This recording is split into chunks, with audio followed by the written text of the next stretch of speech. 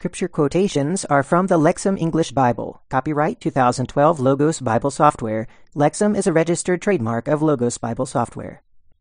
Welcome to day 4 of week 43 of the daily Bible reading. Today we're in Ezekiel chapters 10 through 12, Psalm 83, and John chapter 4. But before we begin, let's say a prayer. Our Holy Father, we thank you that you've given us this reading today that we can look at and understand from your word that you are powerful, that you know the future, that your Son is the one who truly gives life, that he is the one with all the right answers. We ask, Father, that you would help us, that we would always go to him, that we would gain from him the water of life. We pray, Father, that we would have that eternally with you and with him. We pray this in his name. Amen. All right, let's begin the reading in Ezekiel chapter 10. And I looked, and look, on the expanse that was above the head of the cherubim, something like a stone of sapphire, and like the appearance of the shape of a throne it appeared above them.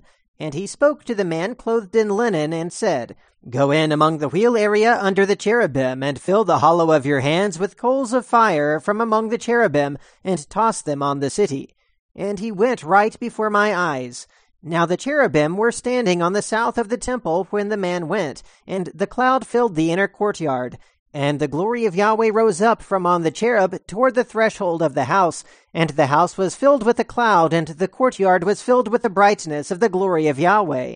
And the sound of the wings of the cherubim was heard as far as the outer courtyard. It was like the voice of God Shaddai when he speaks. And then at his command to the man clothed in linen, saying, Take fire from among the wheel area from among the cherubim, he went and stood beside the wheel. Then the cherub stretched out his hand from among the cherubim toward the fire that was among the cherubim, and he lifted up and gave it into the hollow of the hand of the man clothed with linen, and he took it, and he went out.